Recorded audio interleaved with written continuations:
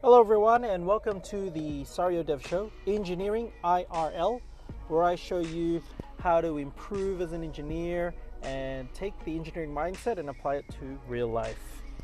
Today's revision 11, so we're well into the double-digit world now, which is cool. We're going to change it up a little bit. I'm going to try something here. It'll be a little bit of a challenge of a topic, but here it is. We're going with using blockchain to explain Modbus. Okay? Now, the reason why this is going to be a challenge is because there's a strong chance that you may not know either of those things or what they are. So it'll be hard to use one to explain the other when neither of them is known. But we're going to try. And for the ones that do kind of know, well, you have a fun game of the link of how I'm going to link these two things together.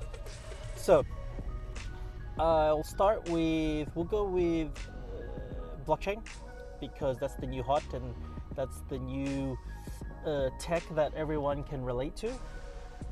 And we can start it off with, so blockchain. Everyone knows about cryptocurrencies? Yes? No? I'll take that as a yes. Cryptocurrencies is, when you think of cryptocurrencies, you think of Bitcoin, right? And when they talk about Bitcoin, they say, but it's built on blockchain. It's not about I'm not gonna recommend the top 4 cryptos and what's gonna win, but let's talk about blockchain technology. So blockchain technology, what we're talking about is a decentralized ledger, okay, that uses cryptographic technologies as part of the core technology, okay?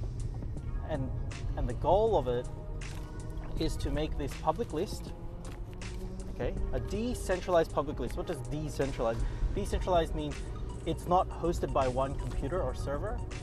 So everything you typically know right now is, like, say you go to google.com and you make an interaction there. Google owns the data and the servers. You trust them to tell you what's going on, or what that data is useful, or what it's doing. You trust them. And so with a decentralized approach, it means that it's not, the server per se is not by like one entity, one computer. It's everyone's computers. Anyone can jump on and essentially be a server, can partake in the validation of transactions. We'll keep it simple. Okay, it's going to expand, it's going to change, and it's really in baby stages. Like, the way we know it now may not be the thing. Okay, so we won't get too caught up in the riffraff. You can Google it and go down that rabbit hole. But if you use the techniques from the previous one, from I think revision 7, learn things fast, up my tech skills. Use that, catch up. But anyway, that should give you base knowledge. So now we have this server which contains all this list of transactions. It's a public list of transactions, so anyone can check it. And what they do is, what's cool with the blockchain is essentially every single transaction is tied up to the very first one. So if I have $10 to give you, how did I get that $10? Well, that's traced back to when I received it from this guy who had $20. He gave 10 to me and 10 back to himself. Where did that $10, and that chain, right? That's one block. That chains all the way back to the origin.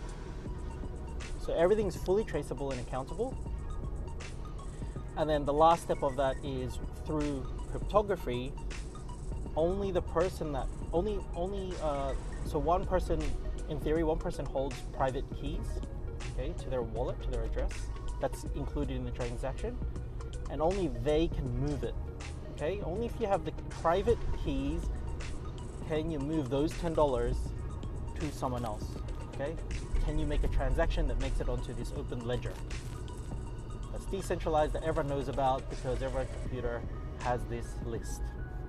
A notepad file that says, I transferred this guy 10, he transferred me 20, and I transferred this other guy 10 again. But on a public list forever. Can't be broken, and no one can move it without owning the certain keys or having access to the certain keys. Cool. So what that does is, because keys, wallet owners are by keys, you've got the privacy. At the same time, no one knows who owns that key. There's no link. It's just a key, a long string of characters. So there's basically a list of numbers that are behind all the accounts. So you've got privacy, but you've got full traceability of the transactions. So no one can lie. No one can pretend that they have $50 when they only have 10. You can't. Where did you get that 50 from? From this dude? But that dude didn't have $50 to give you in the first place. Or maybe he did, but there's no proof. Everyone else's file, everyone's list of file of transactions doesn't show that guy transferred you $50. You cannot lie. Because the whole network that's decentralized. Someone edits one file, like on their own computer, in theory. So everyone owns a notepad with all this list. Someone edits their one, that's not the truth. Everyone else's file, notepad, does not back you up. Your ledger's a lie. You're out. Okay, so now you have this trust built into the technology. You don't need to say who owns Bitcoin. No one owns Bitcoin. There's no server. There's no Bitcoin server per se. There's no company behind the Bitcoin. Okay, or cryptocurrency or whatever it is. And that's all due to blockchain technology. Okay, so hopefully you're with me a little bit. Okay, we said it's decentralized ledger list of transactions that is privatized by cryptography. Okay, awesome. For now, let me bring you back to what is Modbus. Modbus, okay, is an industrial protocol. Great. What do those two words mean? What is a Modbus? It's not a mode of transport. It's an old, well, let's call it an old school protocol used for communications between two devices. Okay? So when I say a protocol, that's just a definition of how of our language, a definition of how we talk to each other. Okay? There's multiple types of protocols out there, but Modbus is one. The reason why I bring it up is because if you're an engineer, you may come across this protocol. It's relatively because it's an open protocol. When you're dealing with third-party systems, okay, you may deal with this protocol or others. There's others out there, DNP3 and even like old school serial links and things like this. Long story short, it's a language for two computers to talk to each other, two different systems. It's a common language. All right, is that enough? Cool. So what it does, okay? What it does is between these two systems, one system may have a bunch of statuses, a bit of information to say I've got, I'm a computer with this much RAM, and yes, I'm healthy. No, I don't have this. Like, it has a whole bunch of statuses, and it can tell the other system via this protocol. And the other third-party system knows how to talk Modbus as well, can convert that back to their local language. This is the case with almost every protocol. The entire purpose is to enable communications between two end devices. Right, okay, cool. Thank you for that. I get it. So let me try link it now. Let's say how you can think of Modbus, how it actually works. So now we know what's the purpose of it. Let's two machines talk. How? Well, let's go back to cryptocurrency and the blockchain.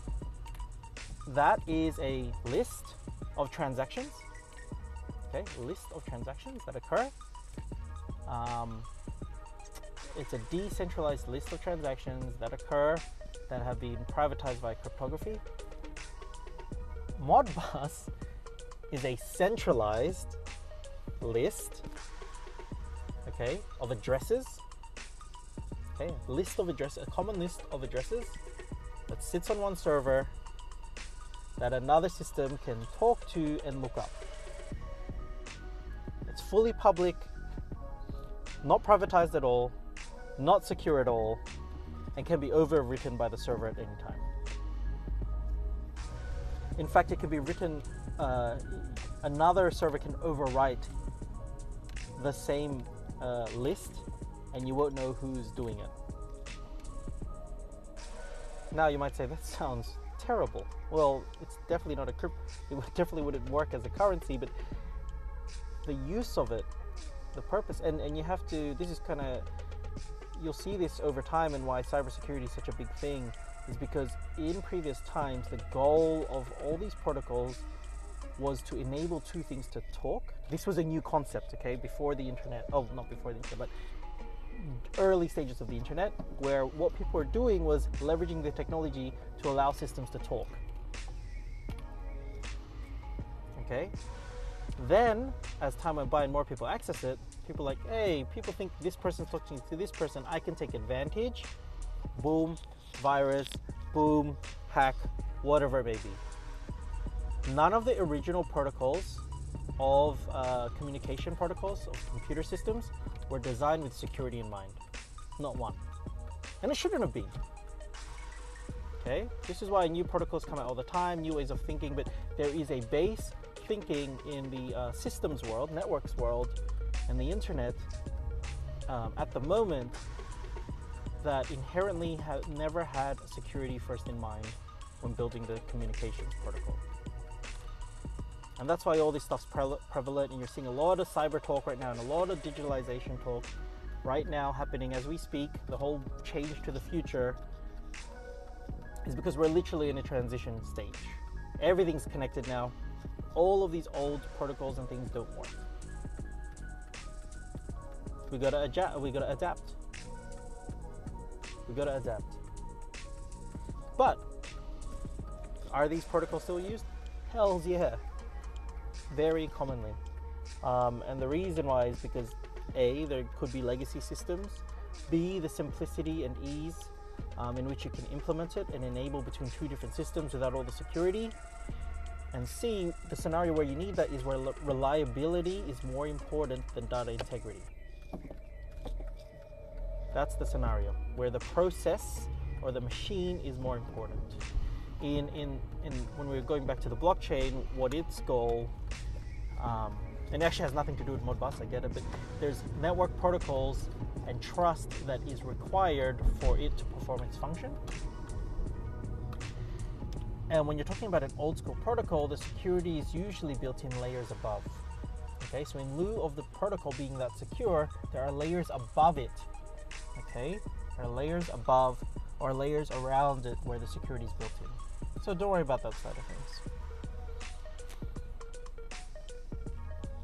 Okay, so let's bring it back a little bit to the main question: how you can look at a blockchain and if you understand that, think of, okay, this is how Modbus is. It's a list of addresses. Okay, there's a server hosting these addresses. Okay, and then on the other end, the client then can either request for the values in those addresses or write values to those addresses. So saying address 1 has value 50, address 2 has value 74, and then server, can you please tell me what's in address 3 to 7? That's the communication, that's done.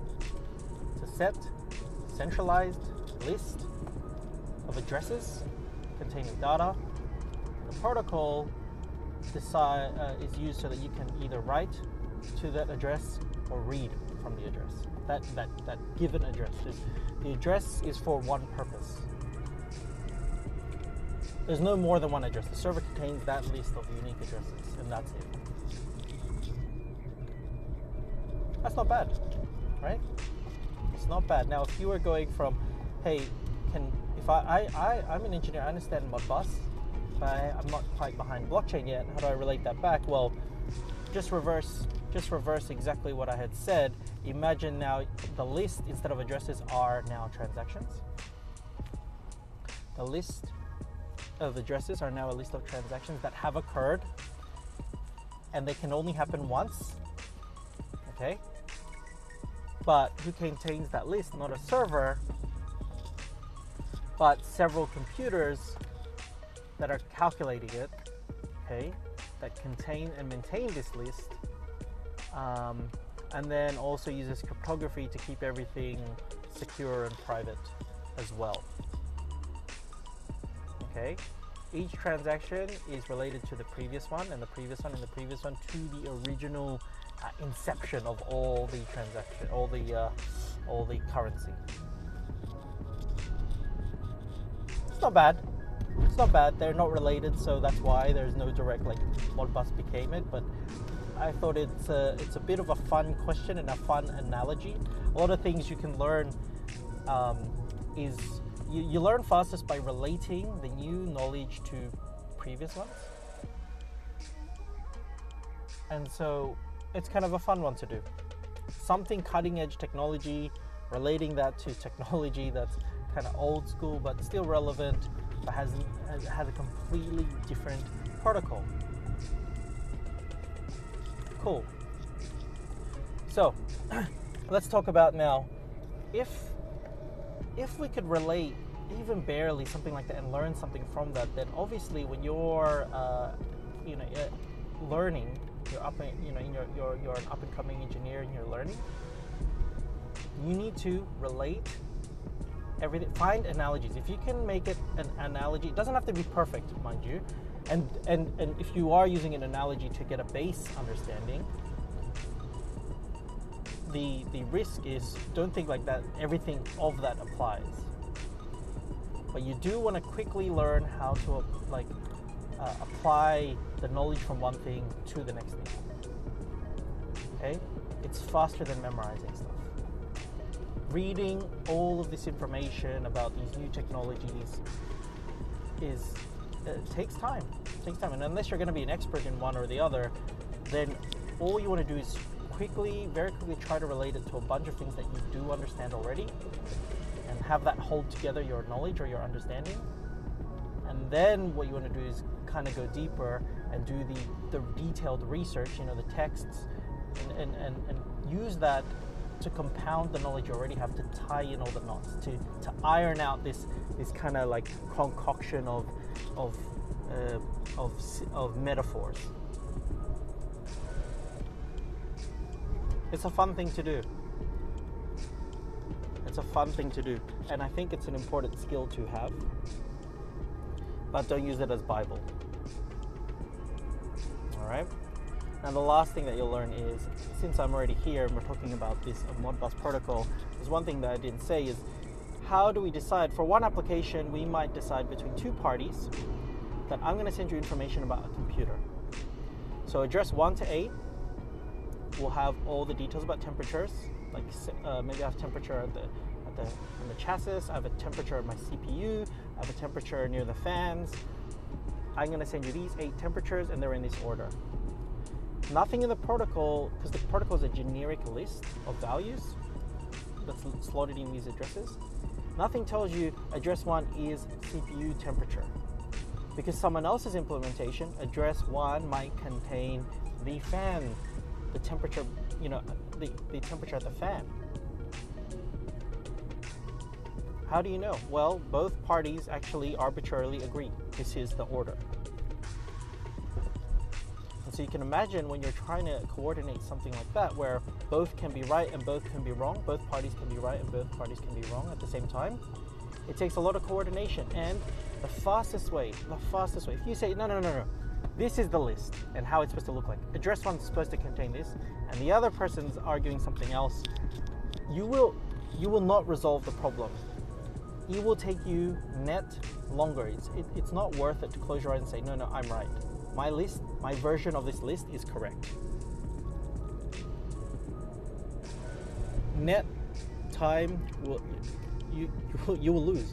The fastest time to have any success in this kind of arrangement, where you're trying to align with another system, where both sides are saying this is the list and how it works, is to have the humility to say, let me check if assume your system, or you are the one that's wrong.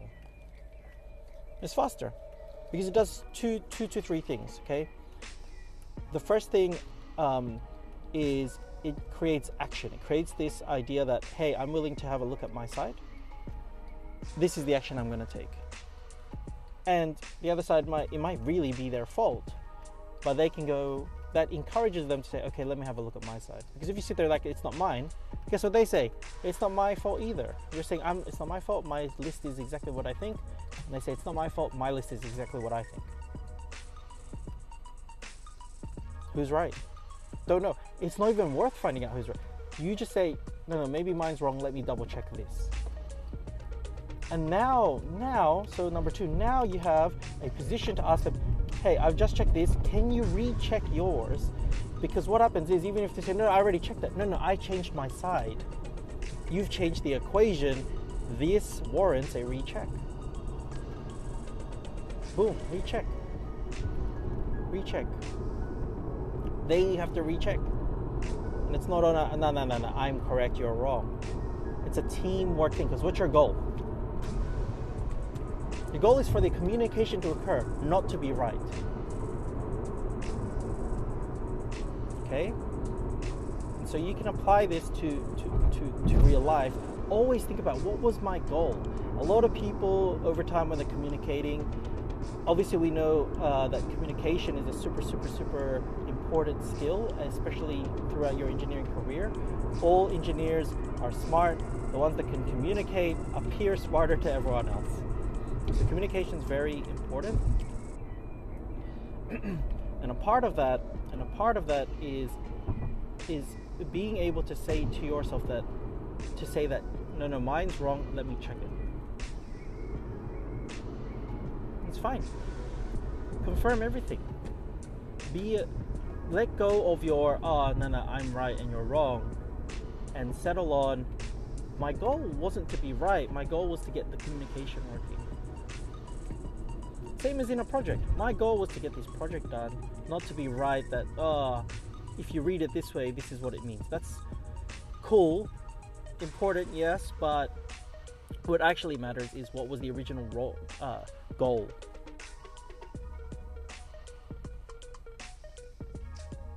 Okay, what was the original goal? If you apply this over time, you'll see that things get easier. You can work with more people, you'll be more flexible. People want to work with you because they end up going, we're problem solving with you. You're now enabling that kind of teamwork, that kind of team learning. You don't seem arrogant. You use that experience, and it's faster at the end of the day to approach problems this way and your career this way. And you win. You win. All right, so that does it for this session. Hopefully you gained some sort of value out of it. Hopefully it was a bit of fun. If you have any feedback about this or whatever, please leave some feedback or subscribe for more episodes, and head over to sariodev.com if you want to contact. Maybe you want to get a topic raised. I've had times in the past where someone raises a point that was from one of the episodes, and I'm happy to get right back to it. Let's talk about it. Okay, if you disagree with me even, or if you agree with me, let me know. Let's talk. All right, so as always, enjoy, and I'll see you guys in the next podcast.